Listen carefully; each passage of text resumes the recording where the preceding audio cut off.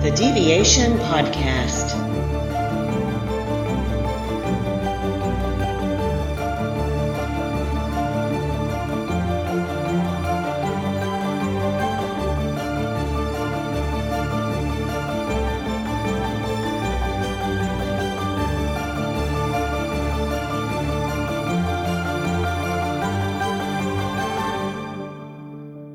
Welcome to the Deviation Podcast. My name is Paige, and today Matlock is with me, which I can't even tell you how excited I am about this.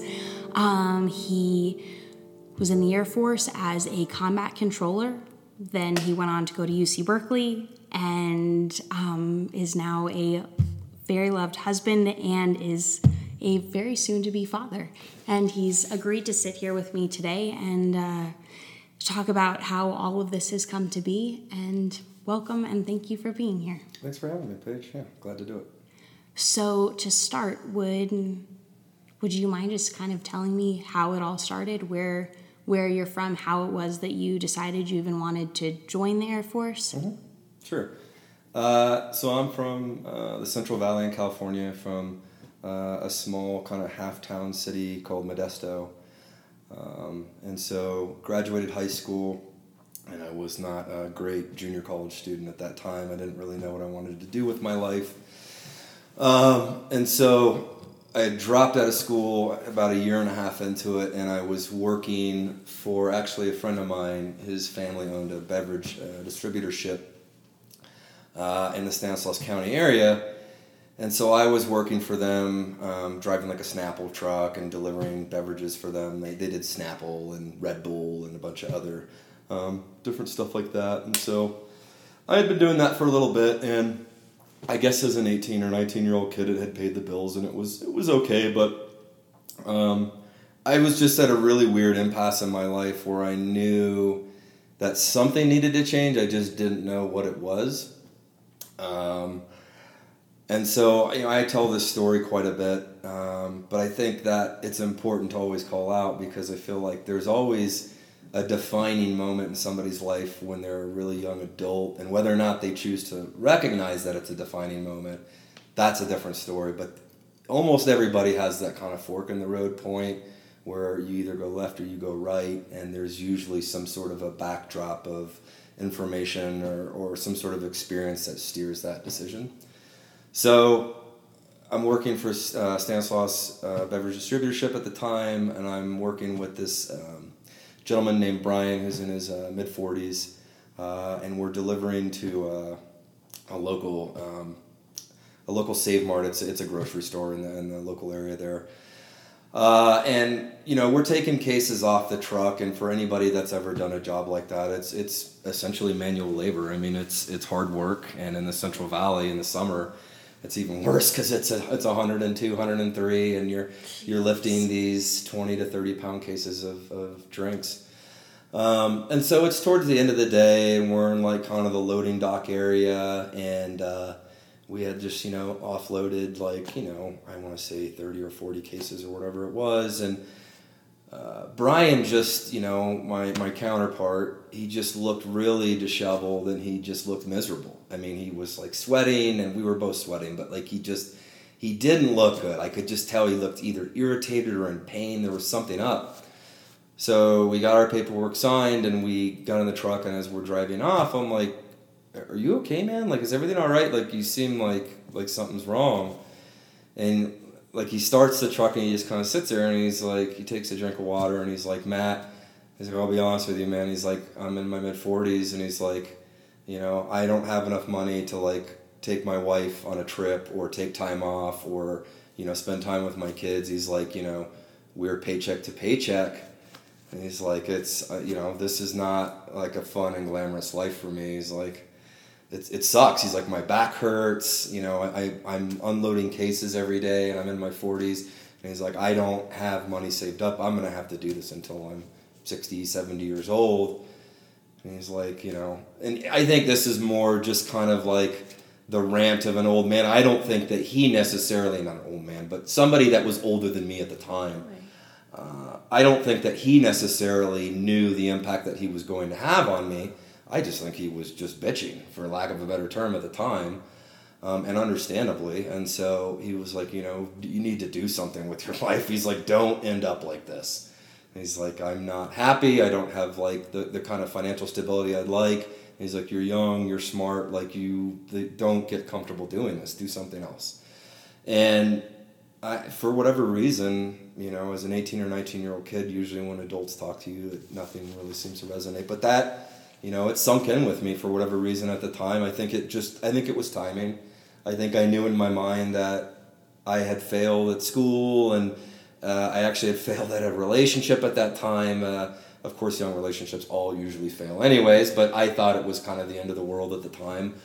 And so I knew something had to change, and I think that it was just good timing for me to hear something like that. So, yeah, I mean, I went home and really kind of thought about it and kind of let his words, I guess, marinate. And this is right around the time of the Iraq invasion. And so I was watching television, I think it was on CNN, and there was a reporter that was embedded with special operations teams, and they were doing some things, and they were talking to these guys that were blurred out faces, and they were kind of talking about the missions that they were doing.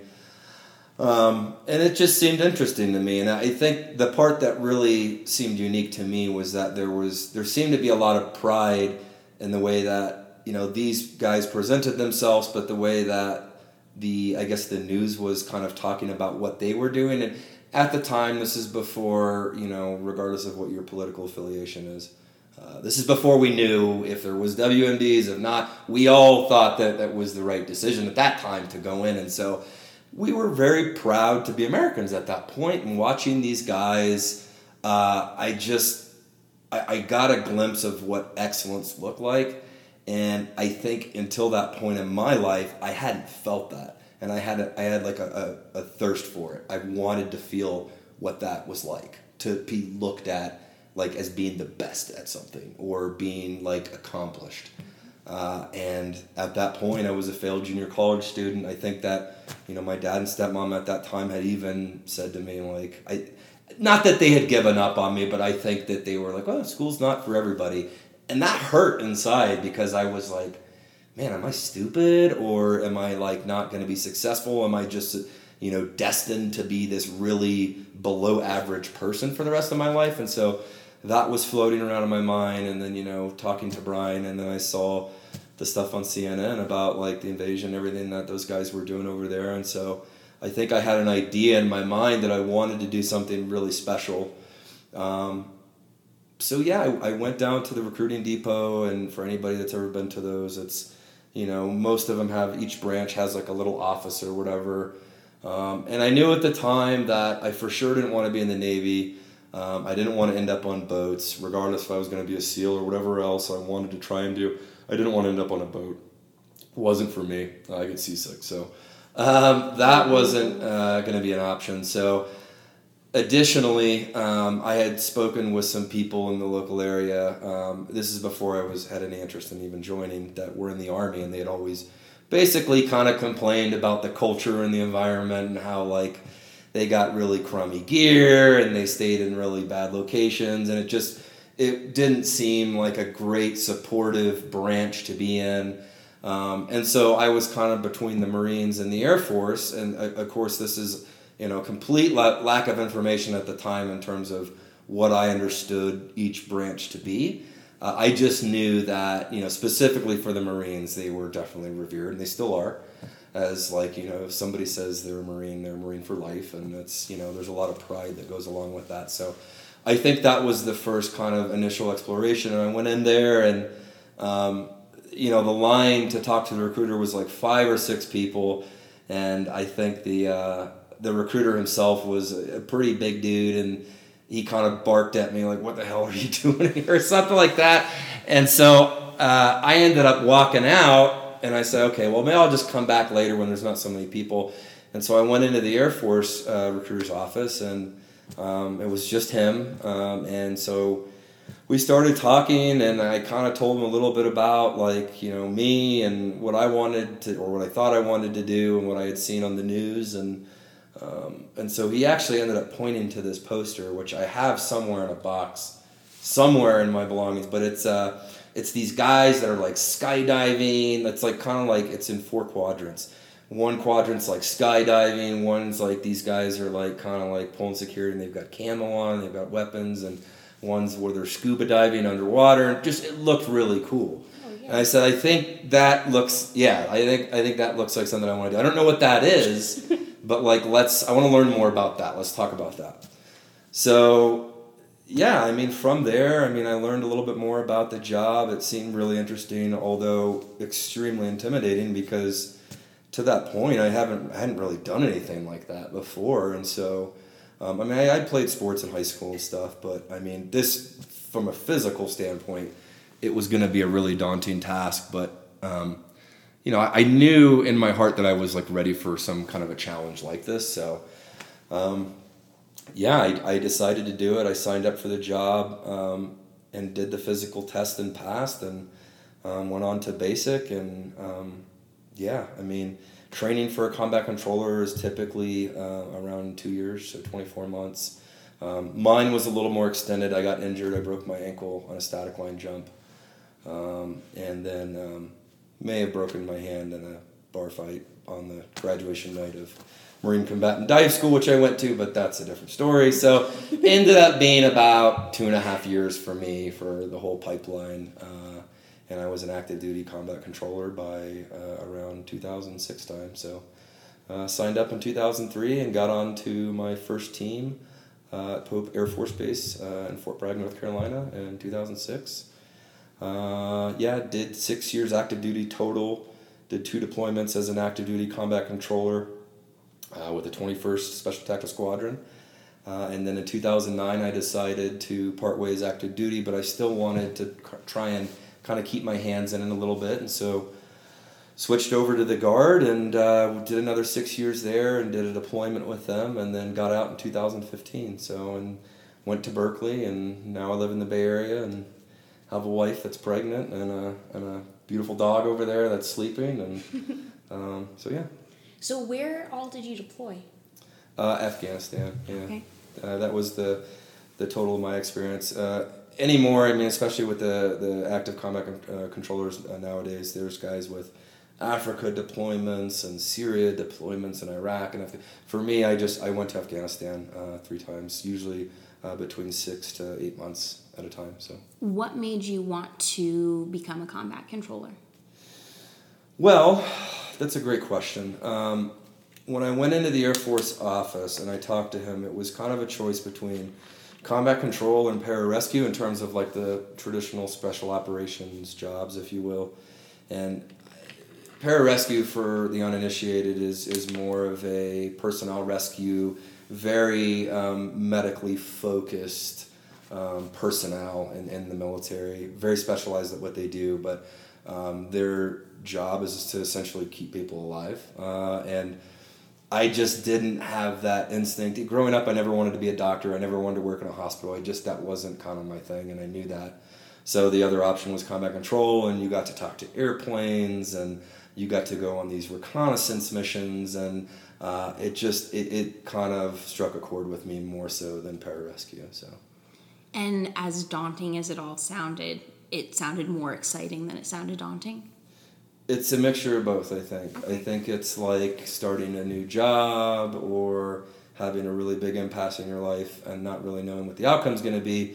It was extremely exciting. I was ready to take on a new challenge and honestly just become a new person. I knew it was going to change me for the better, and so I was ready for that. But I was also scared of failure. I was really scared of it. I didn't know how I was going to... if I was going to equal up to my peers and if I was going to be good or up to the task of like making it through the pipeline, and was I physically going to be prepared or mentally prepared, I didn't know. So, and I think the unknown's always been kind of scary for me. And so I was a little nervous going into it for sure. You're in a program that takes 2 years. It takes you 2.5 years because you have 2 injuries, which right off the bat makes it that much harder. And then, like, how did you stay solid through all of that? Like, how did you stay motivated and keep yourself going with it all?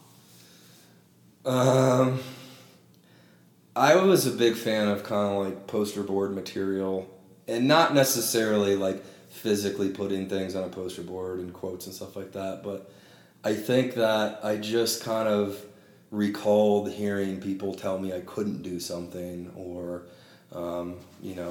recalling the times that I had failed, and essentially, whether it was true or not, it probably wasn't, because I had a very loving and supporting family that would have helped me and supported me if I didn't make it through. But in my mind, I created this idea that this was it. I had to do this, and that I had no other options. There was nothing else waiting for me, and that this is like my last opportunity. Again, I don't know, that was probably fictitious. Now I look back at like the support system that I have in my family and how great they are, but at the time that's what I used, you hear stories from great athletes and people like that create these things in their mind where, they become enemies with the person that they're facing against. And for me, my enemy was failure, and I used everything that I could to motivate myself and get myself through those tough times. So, there were definitely tough times in the pipeline, physically, mentally, whatnot, that you go through where you definitely question yourself. But man, especially when you get injured and you're kind of in this holding pattern and you feel like you've been training for years and becoming this thing that has been talked about seems like just this remote, it doesn't seem very tangible. It just seems so far off. And so it's hard to stay motivated in those times. And I think that there were definitely times where I was questioning whether or not this was still something I wanted to do and continue. But I think at that point when I had gotten injured, there was just so much time invested that it would have been absolutely silly at that point to stop. So, yeah. And just for those listening, if you're not aware of this, the program that we're talking about has about an 80% attrition rate. So the fact that he made it through with all of those other factors is, it's just huge. And again, we talked about this before we started recording. I don't know what the current statistics are today. It may be a little bit more generous than 80%. I don't know, but I do know that when we went through, it was around that, and that when we started the orientation course, which is a 2 weeks like indoctrination type of course for us, we started with 40 some odd people, and I think out of those 45 ended up making it all the way through. So it's a big difference. Mm-hmm. Yep. So now when moving to a different time in one of your deployments, there was a particular deployment that was more difficult than the others. Yeah, it was interesting. My 3 deployments were all pretty different, and they all seemed to kind of escalate off of one another. And so the first deployment was in 2007, 2008, and I was out at Camp Chapman, which is actually, for anybody that's ever seen the movie Zero Dark 30, it's the same CIA base that they had in there that got, where the CIA operatives got blown up. And so I was there with an ODA team, and we were doing direct action. And so we were flying in helicopters, and we were basically going after what they'd call JPEL targets, which were Joint Priority Execution List. So they had like kind of the top bad guys that you'd want to go after, and so we'd kind of pick these guys and build target packages around them, and then we'd go after them. And so every week and a half, we would go jump on a helicopter and go to a village and then go after these bad guys. And so the funny thing about that is that deployment, we didn't take any contact. It was a lot of fun jumping on helicopters, and it was kind of like the pinnacle of getting to do special operations stuff. Like you're in blacked out helicopters and working under NVGs, and I had gunships and all this like great air support. And I lived in a great camp with all these really high speed people. So it was really cool. And then my next deployment was a little bit more kind of out in the boonies, if you will. It was in the Zabul province. And it was a little bit more of a traditional kind of, I guess you could call it move to contact, but it was more just kind of going out and spreading the good word of Jeroa, or just, letting people know that, there is a government and that we're trying to help them, et cetera, et cetera. And so a lot of what we did in that second deployment is what they call mounted operations. We were in gun trucks. And so I was in the back of a gun truck on a 240, an open back Hummer, and we would just drive to different villages. And so there was some actually troops in contact situations, some engagements during that deployment, and didn't take any casualties. We got in a couple pretty good firefights, but nothing where I was like really like, oh man, I'm wondering if I'm gonna come home. And so it was interesting because then, fast forward to my last deployment, which was in 2012, 2013, and then we were doing a much more traditional special forces mission, which is like, foreign internal defense, which is where you go in and you train local forces to then kind of combat either a large government or an enemy force. And so that was the idea, is we were doing this mission called the Village Stability Platform. We went in Wardak province, and so we were in the Chalk Valley, and we were basically living with the villagers. I mean, we had power, but we didn't have a lot of niceties. We didn't have running water, not a lot of great food, and it was tough because we were in such a bad area that a lot of the resupply helicopters would only fly at night in there. And then to boot, a lot of them didn't even want to fly then because it was just, the risk was very high for them to get shot down. But if they didn't fly, then it's just you're shit out of luck. You don't have food or water? There was a couple of times where we got kind of close to water was getting low, food was getting low, and we had to make a lot of calls and really stress the importance of getting people out there. And it was, again, poor timing because these guys, and I'm not going to name the unit, but the unit that was in charge of the aviation at the time, they were ripping out of country. They were getting ready to go home. And I think that in their minds, they were like, why are we going to go fly in the Chalk Valley? We've got 20 days left. Something needs to be broke on this aircraft before we fly tonight. I don't know if that's actually what happened. We used to joke about that. But we definitely didn't get as much support as we should have in that area.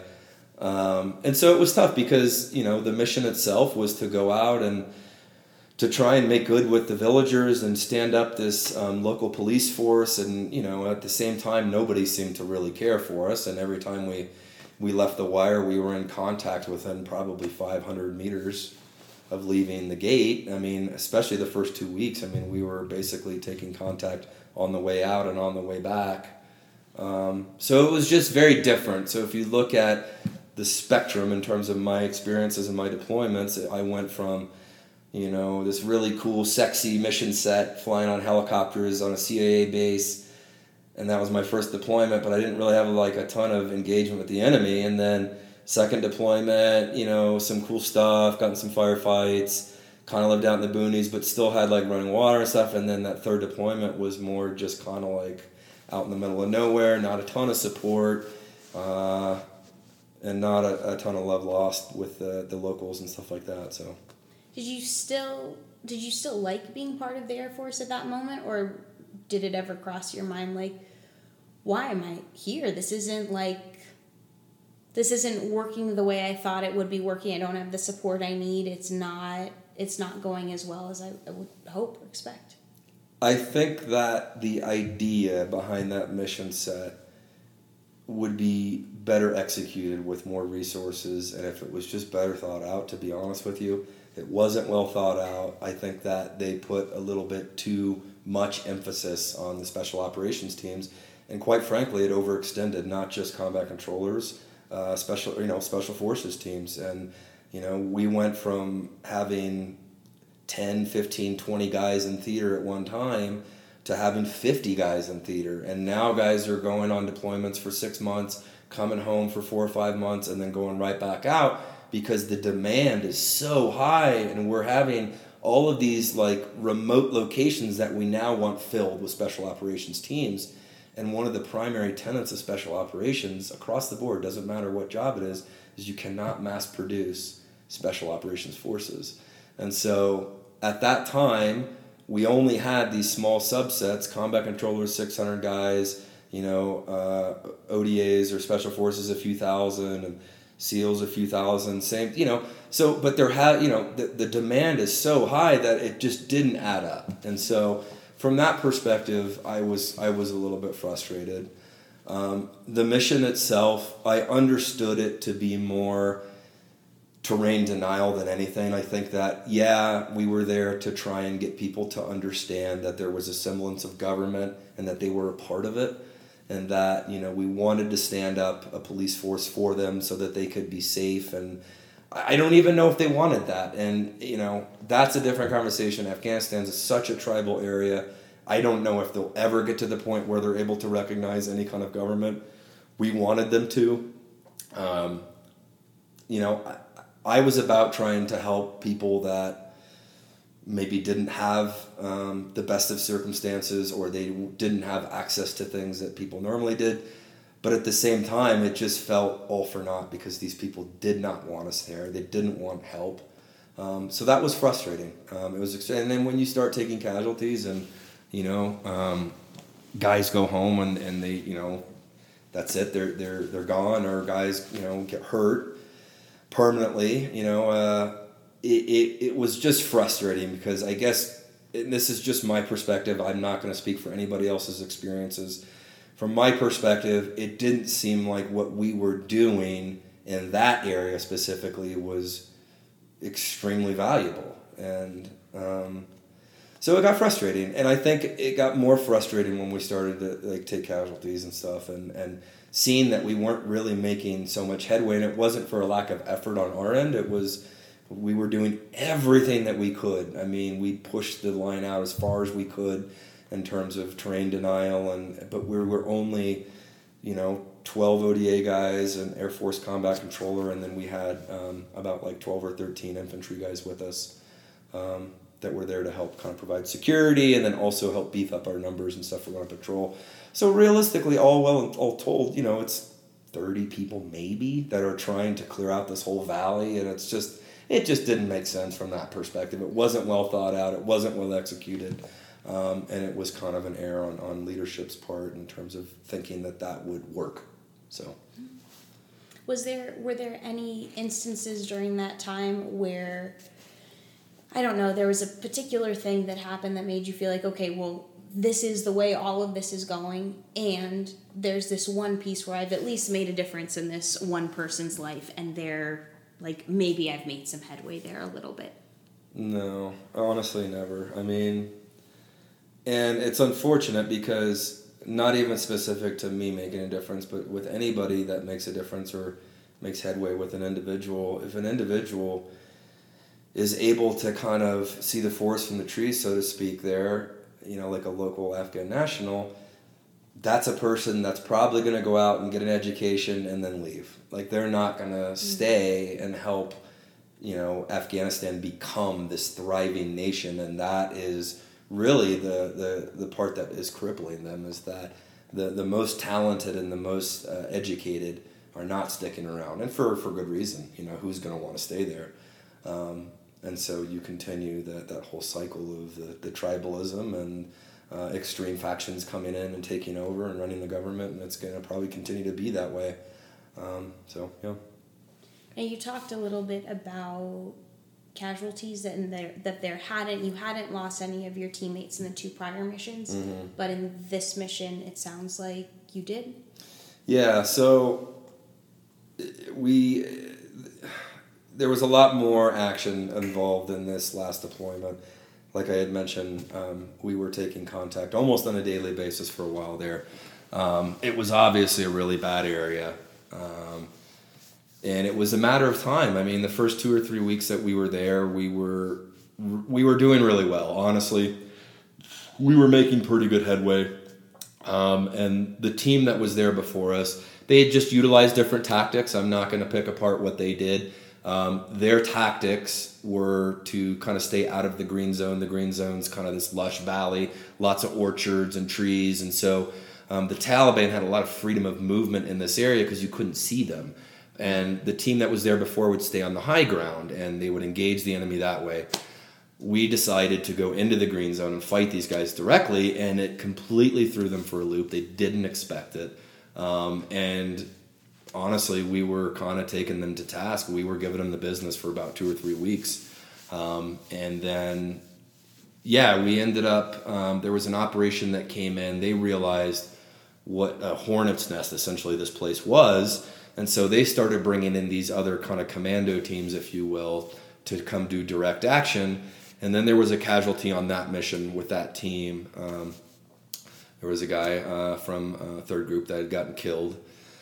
And so I think everybody kind of realized, and the amount of, and we were involved in that operation too, but the kind of contact that was happening in those engagements, it was crazy. It was like up close. It was sustained. These aren't guys that were just paid to come and ramble off like a couple of belts of PKM and run off. These were like true believers. These are people that wanted us out of the valley, out of the country.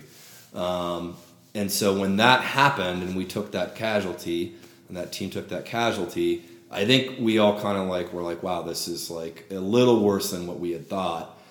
And so that operation had ceased, and as a result of that operation, there were some areas that had gotten destroyed, that the Taliban were using as fighting positions, and so we had called in airstrikes on those positions, and so we had gone to those villages to make right with kind of the village elder and all the people that were part of that village.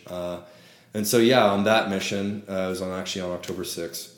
We ended up going out and we ended up taking casualties. We had 2 guys that died and then 3 other guys that got wounded. And then one guy, who was our interpreter, ended up dying later on from wounds that he suffered from that day. So it was a pretty rough day, and I think that was when we realized kind of the area that we were in and kind of the environment that we were trying to operate in. And so, yeah. How did you, what happened next? So October 6th happened, then when did your deployment end? So I had gotten into country September 22nd and then gotten out to my camp a day later. And then a day later I was in my first troops in contact, the 24th. Jeez. And so, the 6th happened right, after that essentially. So I had a whole deployment to go after that. How did you aside from physically survive that, how did you mentally survive that? Well, I think humans are pretty adaptive people. I think that most people are going to survive. And I think that in order to even get through the kind of training that we went through, you have to be a mentally tough person. You've got to be able to compartmentalize and be comfortable with being uncomfortable. Mm-hmm. And so I had experience there. What I didn't have experience in is the grief of watching another American die. I had seen partner forces guys die. Not that that's less tragic in a way. It just, you feel less connected to it, I guess. But to see guys that you work with or guys that you may consider friends die right next to you, that was just different. And so it was tough, to be honest with you. The next 24 to 40 hours were extremely hard. To try and clean your kit off with, all the blood that's on your kit and having to clean that off and, get all your stuff ready to go and go back out.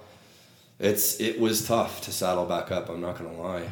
And then that's always in the back of your mind. The rest of the deployment, you're essentially, when we were on patrol, I was always kind of keeping an eye out for a good piece of cover because you never knew when you were going to take really accurate fire. So, the rest of the deployment, it was tough, and it didn't sustain at quite that pace for the rest of the deployment, but there was definitely some really hairy engagements that we still had after that. But I think the thing that gets you through, and I think that, any guy that's been through circumstances like this, will probably say the same thing. It's the dudes that you're with. The guys that you're with are just your brothers, and military guys tend to have a very dark sense of humor, and I think that your sense of humor, at least for me, carried me through that. And that's not to say that I didn't come out completely unscathed and okay, but I think that I was able to kind of make do with the situation at hand and do the best that I could at my job, because I knew at the end of the day, my team really depended on me to do my job. I was there for a specific skill set, and I was the only one who really could do that job. And if crap hit the fan again, I needed to be focused and be able to do that in a timely and effective manner. So I think that probably also kept me pretty focused. So was there any particular instance that just stuck out as being hilarious and wonderful with your teammates that helped you keep going? There were a few really funny moments. We did some really weird, twisted stuff. We did, I don't think I want to say this on the podcast. Let's just say it involves hot sauce and really inappropriate areas on the body and sprinting up a hill and seeing who could last the longest doing this. So there were things like that. And then there was even more grotesque stuff where I think we were helping the Afghan local force there build a checkpoint, and we had been doing it for about a day and a half, and so most of us were out of kit at this point, and I was urinating in front of the truck, and I heard a really loud smack against the truck, and I thought they had shut the door, and it was actually a sniper that was shooting at me, and he was trying to shoot me in the head. And so I heard it the first time. I was like, what the hell? And I just thought it was somebody inside the truck. So I kept peeing, and I heard it again, but this time I kind of heard like the snap. And I was like, oh crap, we're getting shot at. So, I mean, it's gross, but like at the time, like my pants are down. I'm running back to my kit, trying to like get myself back together and back into my pants and get my stuff on. And like, it was kind of humorous at the time, laughing, because it was like, here's this guy trying to shoot at me, and like, you know, I'm fully exposed, and I'm like, you know, I don't have any kit on, my radios aren't on, I don't have a weapon in my hand. I'm like, this is like the worst time for something like this to happen. So, I mean, in a really weird, twisted way, that was kind of humorous. But so little things like that, you find levity in really dark moments, and I think that's what gets you through. So. Oh yeah, because I mean, your job is intense, to put it lightly. I mean, can you just explain a little bit about what your just average duties look like? Yeah, so for the uninitiated, a combat controller is essentially the special operations equivalent of some of our sister service special operations teams. So your Green Berets, your Navy SEALs, MARSOC, same kind of level of training, if you will. And so our focus is to bring in air power into their environment and their mission sets. And so a lot of the times, most of my missions were with Green Beret teams, ODAs, Operation Detachment Alpha teams.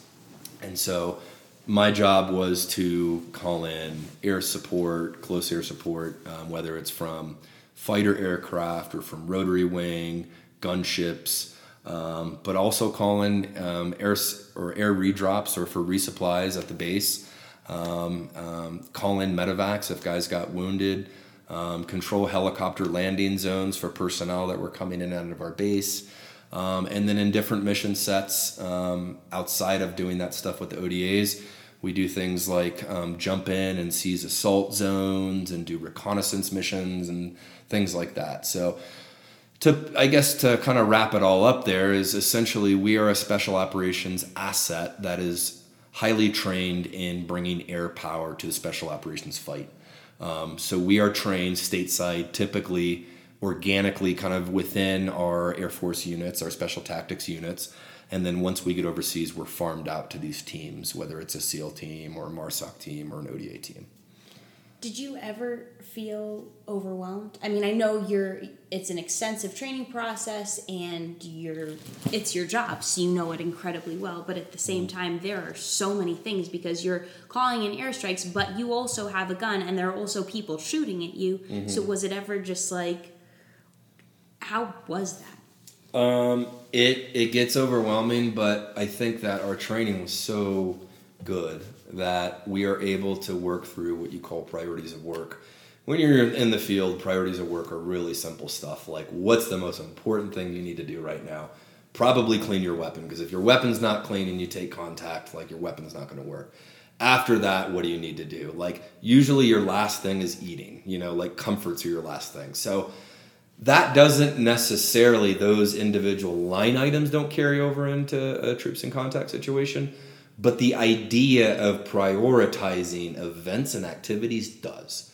And so I had experience in doing that in training, and that's always something that the instructors and the cadre are very big on kind of, instilling in you, is understanding what needs to happen right now and what can wait.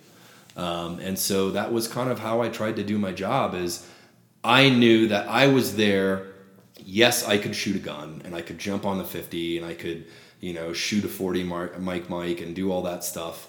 But at the end of the day, if I'm not on my radio, I'm not doing my job. Right. So that was priority number one for me, is establishing communications with the aircraft, making sure that they had safety of flight, and making sure that they're all deconflicted, because a lot of times you have multiple aircraft. And so you're working as an air traffic controller at that point. You're making sure that they're stacked up at certain altitudes, and you're making sure they're conflicted with each other, and setting up kind of standards and procedures to where, okay, we're going to fly in this certain pattern, but when I call you in for an airstrike, you're going to come in from this direction, and maybe we're going to have this aircraft go off to this area so that you guys are deconflicted. So those are the kinds of things that I'm thinking about right off the bat, is, okay, who do I have in my stack? Who do I want to start employing munitions immediately? How do I get them deconflicted? Are they going to be safe? And then in doing so, when they employ their munitions, are we going to be safe? Because that's the other end of it, is when we're dropping CAS and we're doing, calling in gun runs and dropping JDAMs, that smells horrible. I'm sorry for people that, this is probably horrible radio, but my dog just lit a tremendous fart, and it smells like a Guatemalan YMCA in here. Anyways, a Guatemalan YMCA, yeah. I'm going to try and work through this, because I'm telling you about compartmentalizing, and I'm getting distracted by my dog's farts here. So, but yeah, no, I mean, it's essentially prioritization of tasks, and it's making sure that you're keeping your guys safe, you're keeping aircraft safe, you're being lethal in the process. And then, you're trying to provide fire support with your own personal weapon at the same time. So there's a lot going on. And then, add on the fact that if you are taking casualties, or if there's people that are getting injured at the time, now you're thinking about setting up an HLZ and bringing in a helicopter and giving them all the necessary information they need to come in and pick up that guy. You're also coordinating with the ground force commander, who's also having to relay information to people kind of in the rear, if you will, at Bagram and Jalalabad and all these different places, because they want to know real time what's going on. So you're providing him information. And so at the end of the day, it takes really somebody that's able to communicate and somebody that's able to prioritize. And thankfully, I've always been really good at communicating. I've always been a pretty articulate person. I've been always able to kind of explain things, not in a really overcomplicated level, just in a manner that's concise enough, but detailed enough to where people understand what I mean. And so that carried over into this job, thankfully. So, how was getting back into civilian life for you? How did you decompress from that? Because if that's your day to day, going into civilian life and that's just got to be a whole whirlwind. So it's interesting, and that's one of the most common questions that I'm asked, typically by civilians, especially people that I work with, is what was your transition process like? So, as I had mentioned before, I did 6 years active duty, and then I switched to the Guard. I went to the 125th Special Tactical Squadron in Portland, Oregon, and I was a part-timer, and what that means is essentially I would go to drill. Traditional drill is 1 weekend a month, 2 weeks a year. Our unit was a little bit different. We had people all over the United States and the world, for that matter. And so we did drill once every quarter. And so we would do 5 or 6 days at a time. But I was still a part-timer. And so when I wasn't doing that, I was going to school. And then I ended up doing a contracting job for a government agency. And so, yeah, I part of my transition process happened there.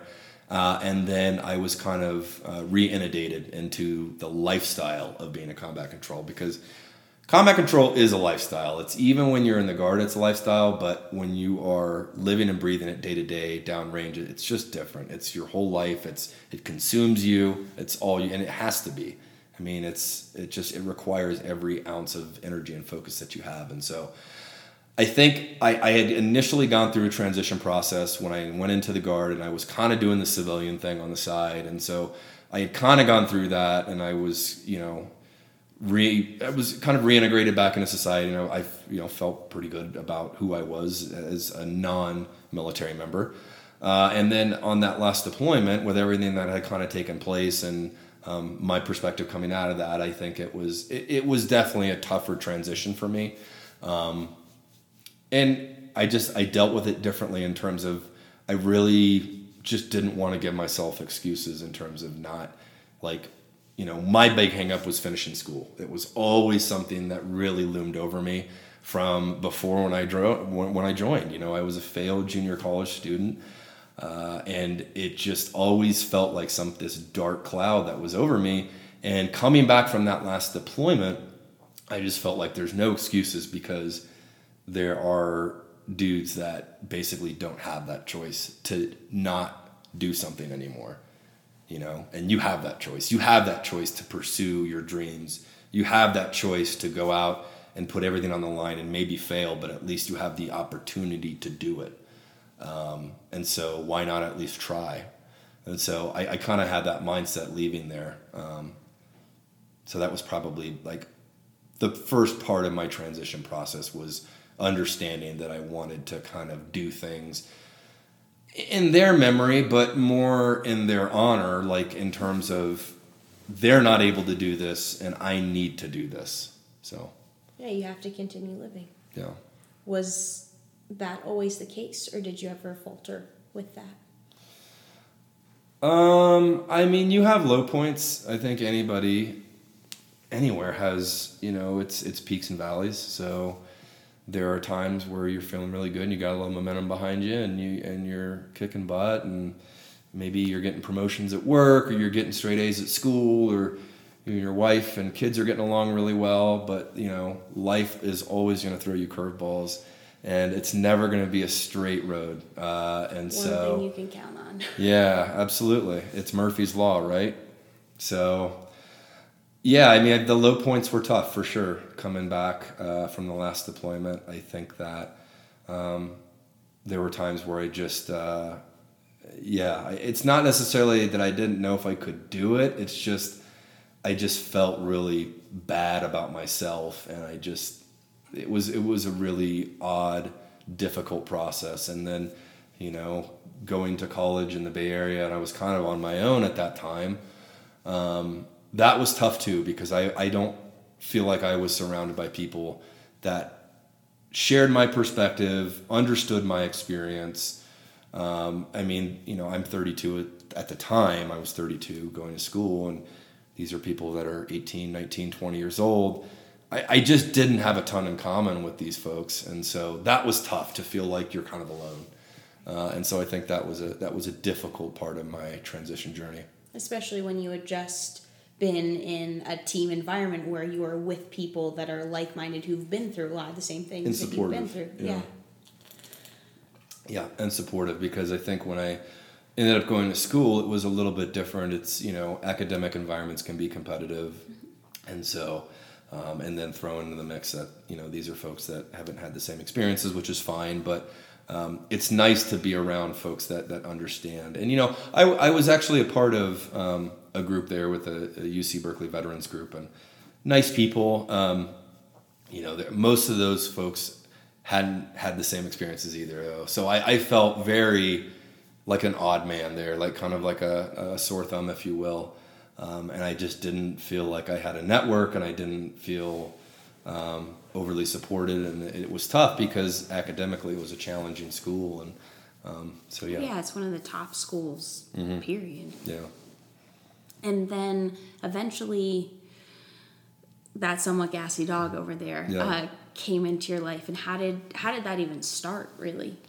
Yeah, so when I was, at Berkeley, I was in my first semester, and I think any junior college student that's ever transferred to a major university can tell you it's an uphill battle that first semester. It's a big difference going from a junior college where you're working hard and you're probably crushing it and you're getting 4.0s or you're getting somewhere close to that, and you're doing really well and you feel strong in your coursework and the stuff that you're doing, and then you go to somewhere like UC Berkeley and it's, the top students in the nation essentially, and the coursework is equivalent to the level of students that are there. And so, it was definitely tough from that aspect because I haven't experienced coursework like that before. And so I think that was initially tough. And then going back to what I just said, I just didn't feel like I necessarily fit with anybody there. And I felt very alone on this journey. And I was still kind of battling some of my demons from my deployment.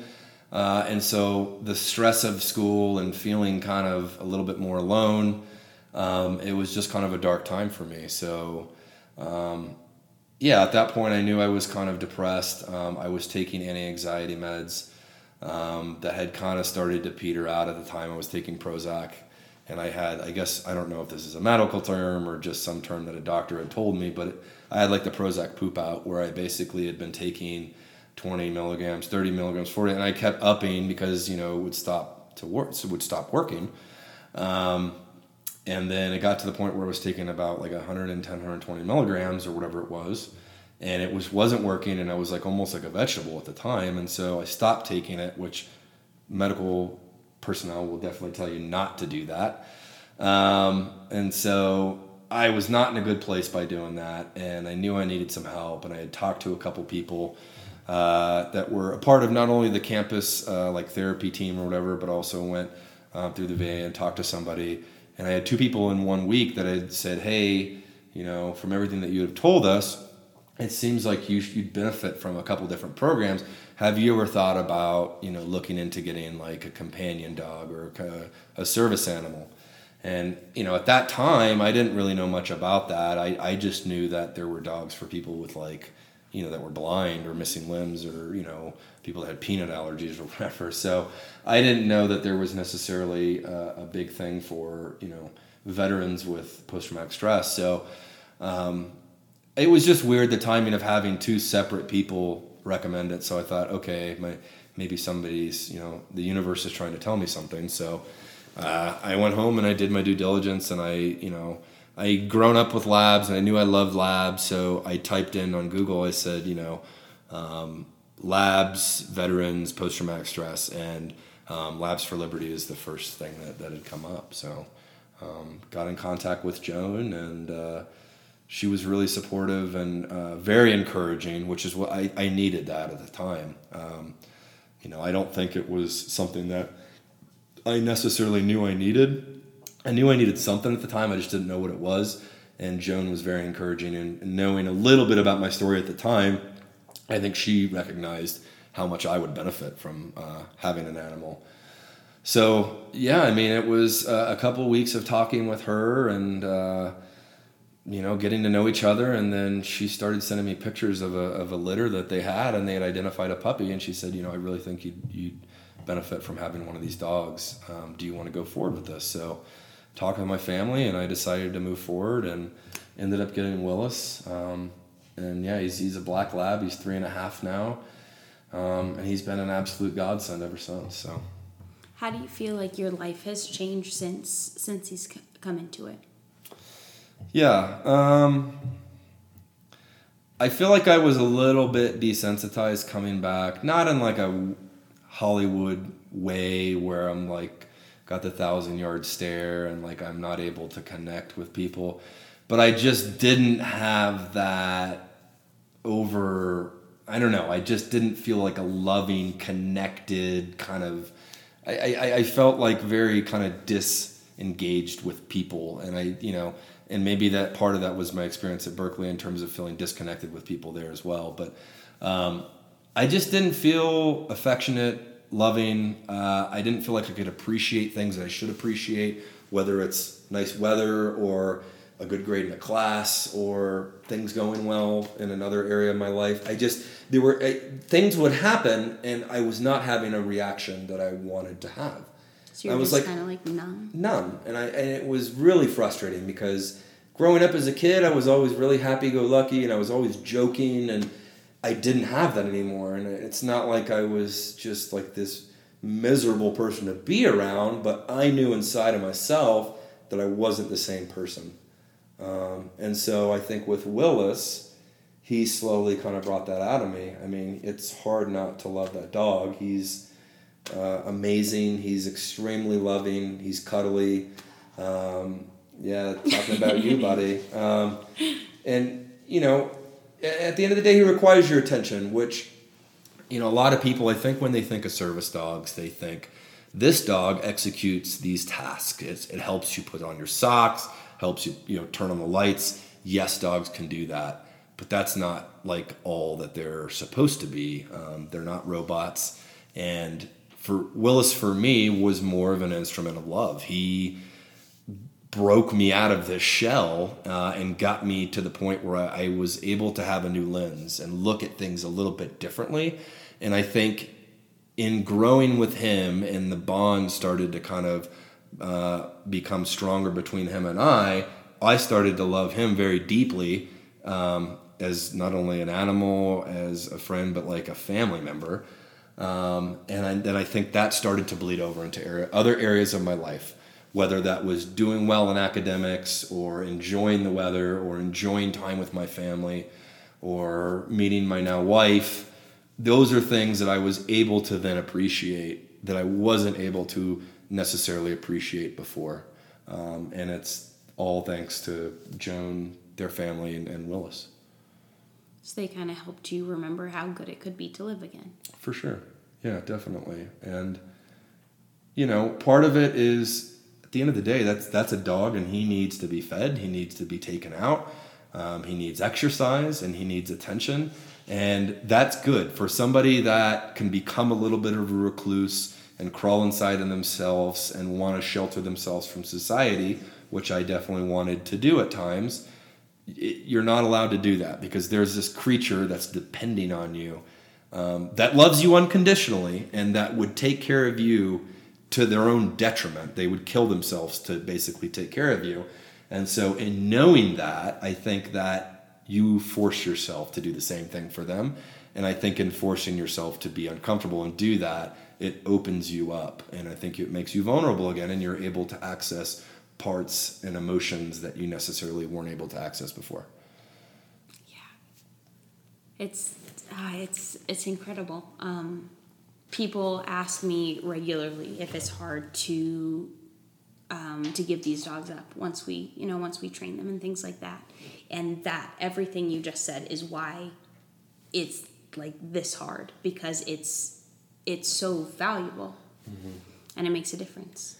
Absolutely. And I'm not going to sit here and say that I wouldn't be here. I'm not going to be somebody that said I had suicidal idolations and all these things. But I did know that I was not in a good place. I was in a pretty dark place at that time. And, looking now, it's a complete juxtaposition between where I am now and where I was. As you mentioned at the beginning of the podcast, I'm married, I'm expecting, my wife's due in 4 weeks. I've got the world's best dog. I've got great family and support network. I've got a good job. I live in a cool area of the country. Life's good. And that's not to say that I don't have times where I get down and I revisit things that I don't care to revisit. But I think that there are a lot better times that I'm able to actually access emotions and recognize things that are great at a lot better pace than I was before I got Willis. That's really good. If somebody were to come to you where you were at years ago, mm-hmm. and struggling with the same things, and they had been through a similar thing that you had been through, or similar things, plural, I should say, mm-hmm. what kind of advice would you give them, having lived through it? Just continue to move forward, and by moving forward, you've got to seek out some kind of assistance and help. We can't do it alone. We don't live in a vacuum, and unfortunately, we aren't able to sit in a dark room and repair ourselves. That's just not the way that it works. I wish it was, because I'm not somebody that likes to go into a room and share with somebody like why I'm being bothered by certain feelings or what's keeping me up at night in terms of dreams. But at the end of the day, I'm not able to work through these things myself. And so what I would recommend to somebody is just continue to move forward, like always progress forward. whether that's talking to somebody, look for resources. You're going to have times where you regress, and you're going to have times where you're not feeling great and you're going to be depressed. But the idea is that you continue to inch forward, and at the end, you'll see a noticeable difference. And it's not dramatic in terms of, 2 days from now, a month from now, I'm a completely different person. It's much more incremental. It takes a long time. It's like, trying to run a sub 5-minute mile, or, do something really incredible academically. You've got to work at it. And it's your work in progress, like anything else. And so that would be my recommendation is, number one, just keep moving forward, talk to somebody, keep talking to people, do what makes you feel good, and honestly get rid of the stress and the things that bring you down, and the things that you can control that aren't making you feel good. Try and get rid of those, whether that's alcohol, toxic relationships, maybe an unhealthy work environment. If these are things that are turning you into somebody that you don't enjoy and that you don't recognize, and it's really causing you a lot of pain and you think it's causing you to regress, then start to get rid of these things if you can, because I think, I did kind of the same thing in a lot of different areas, and it helped a lot. So, along those same lines, if you were to, we talked about this a little bit earlier, if you were to give everybody in the world one trait, what would it be? So I know you've interacted with so many different types of people from around the world. Yeah. Well, I don't know if it would make sense to call it perspective.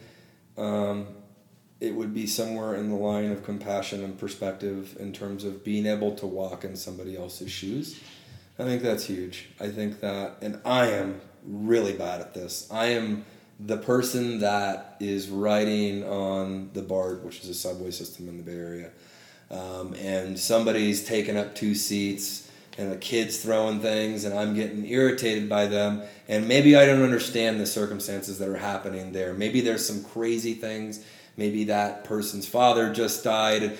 So I guess what I would say is, if I wanted other people and other facets of life with other backgrounds and other perspectives, it would be for us to be able to see things through the lens of other people and walk in other people's shoes. And I think that it would eliminate, or it would mitigate, a lot of the issues that we currently have today in terms of people being very volatile with each other and very one-sided. And I just think there is an absolute need for people to be able to step outside themselves and look at things through a different lens. Oh, absolutely. I mean, as we spoke about earlier, that's a big part of the reason why I started this podcast and why I asked you to be here today, is to help people understand what it's like to be in your shoes, and hopefully somebody listening can relate to it and it can help them in some way too, because there was like a song we had to learn in kindergarten, oddly enough, and the whole chorus of it was we're all different but the same. And if we could just get outside of ourselves a little bit, and see the way somebody else is living or what they're going through, it really does change everything. And it's tough. I don't know what the answer is for something like that, because we have these incredible tools in our possession to stay connected with each other and access information that we were never able to access before.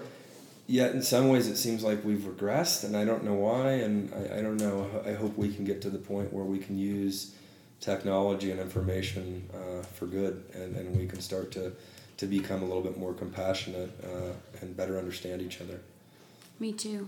Right now it seems like so much of social media has to do with, well, look at how grand and amazing my life is, instead of it's a highlight reel. Exactly. Yeah. It's like, okay, so what if we used it for something a little bit different? Yep, absolutely. And people become, on the other side, when it gets ugly, people become a lot more entrenched in their own ideas. And I'm a big proponent of, I think that people go to social media for affirmation, not information, which is unfortunate, because as people we should always strive to be evolving and continuing to grow and accessing new information and challenging our own ideas and opinions.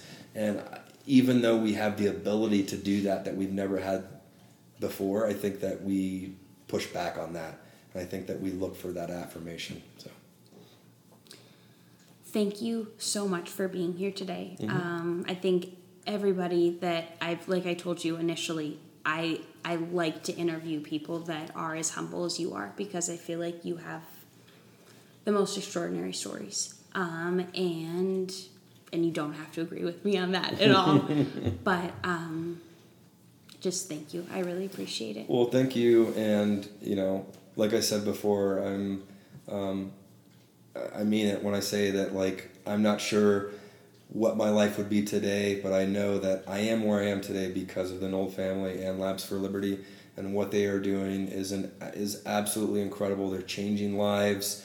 They're helping veterans through really remarkably tragic scenarios, whether it's physical disabilities or mental disabilities, and they're getting them back to the point where they're able to reintegrate society, be with their families, be productive citizens. So I would definitely just kind of really encourage everybody to, if you haven't heard about Labs for Liberty, do a little bit of research, Google them, look into them, donate. Email Joan if you want more information. They're a great organization. So thanks for having me.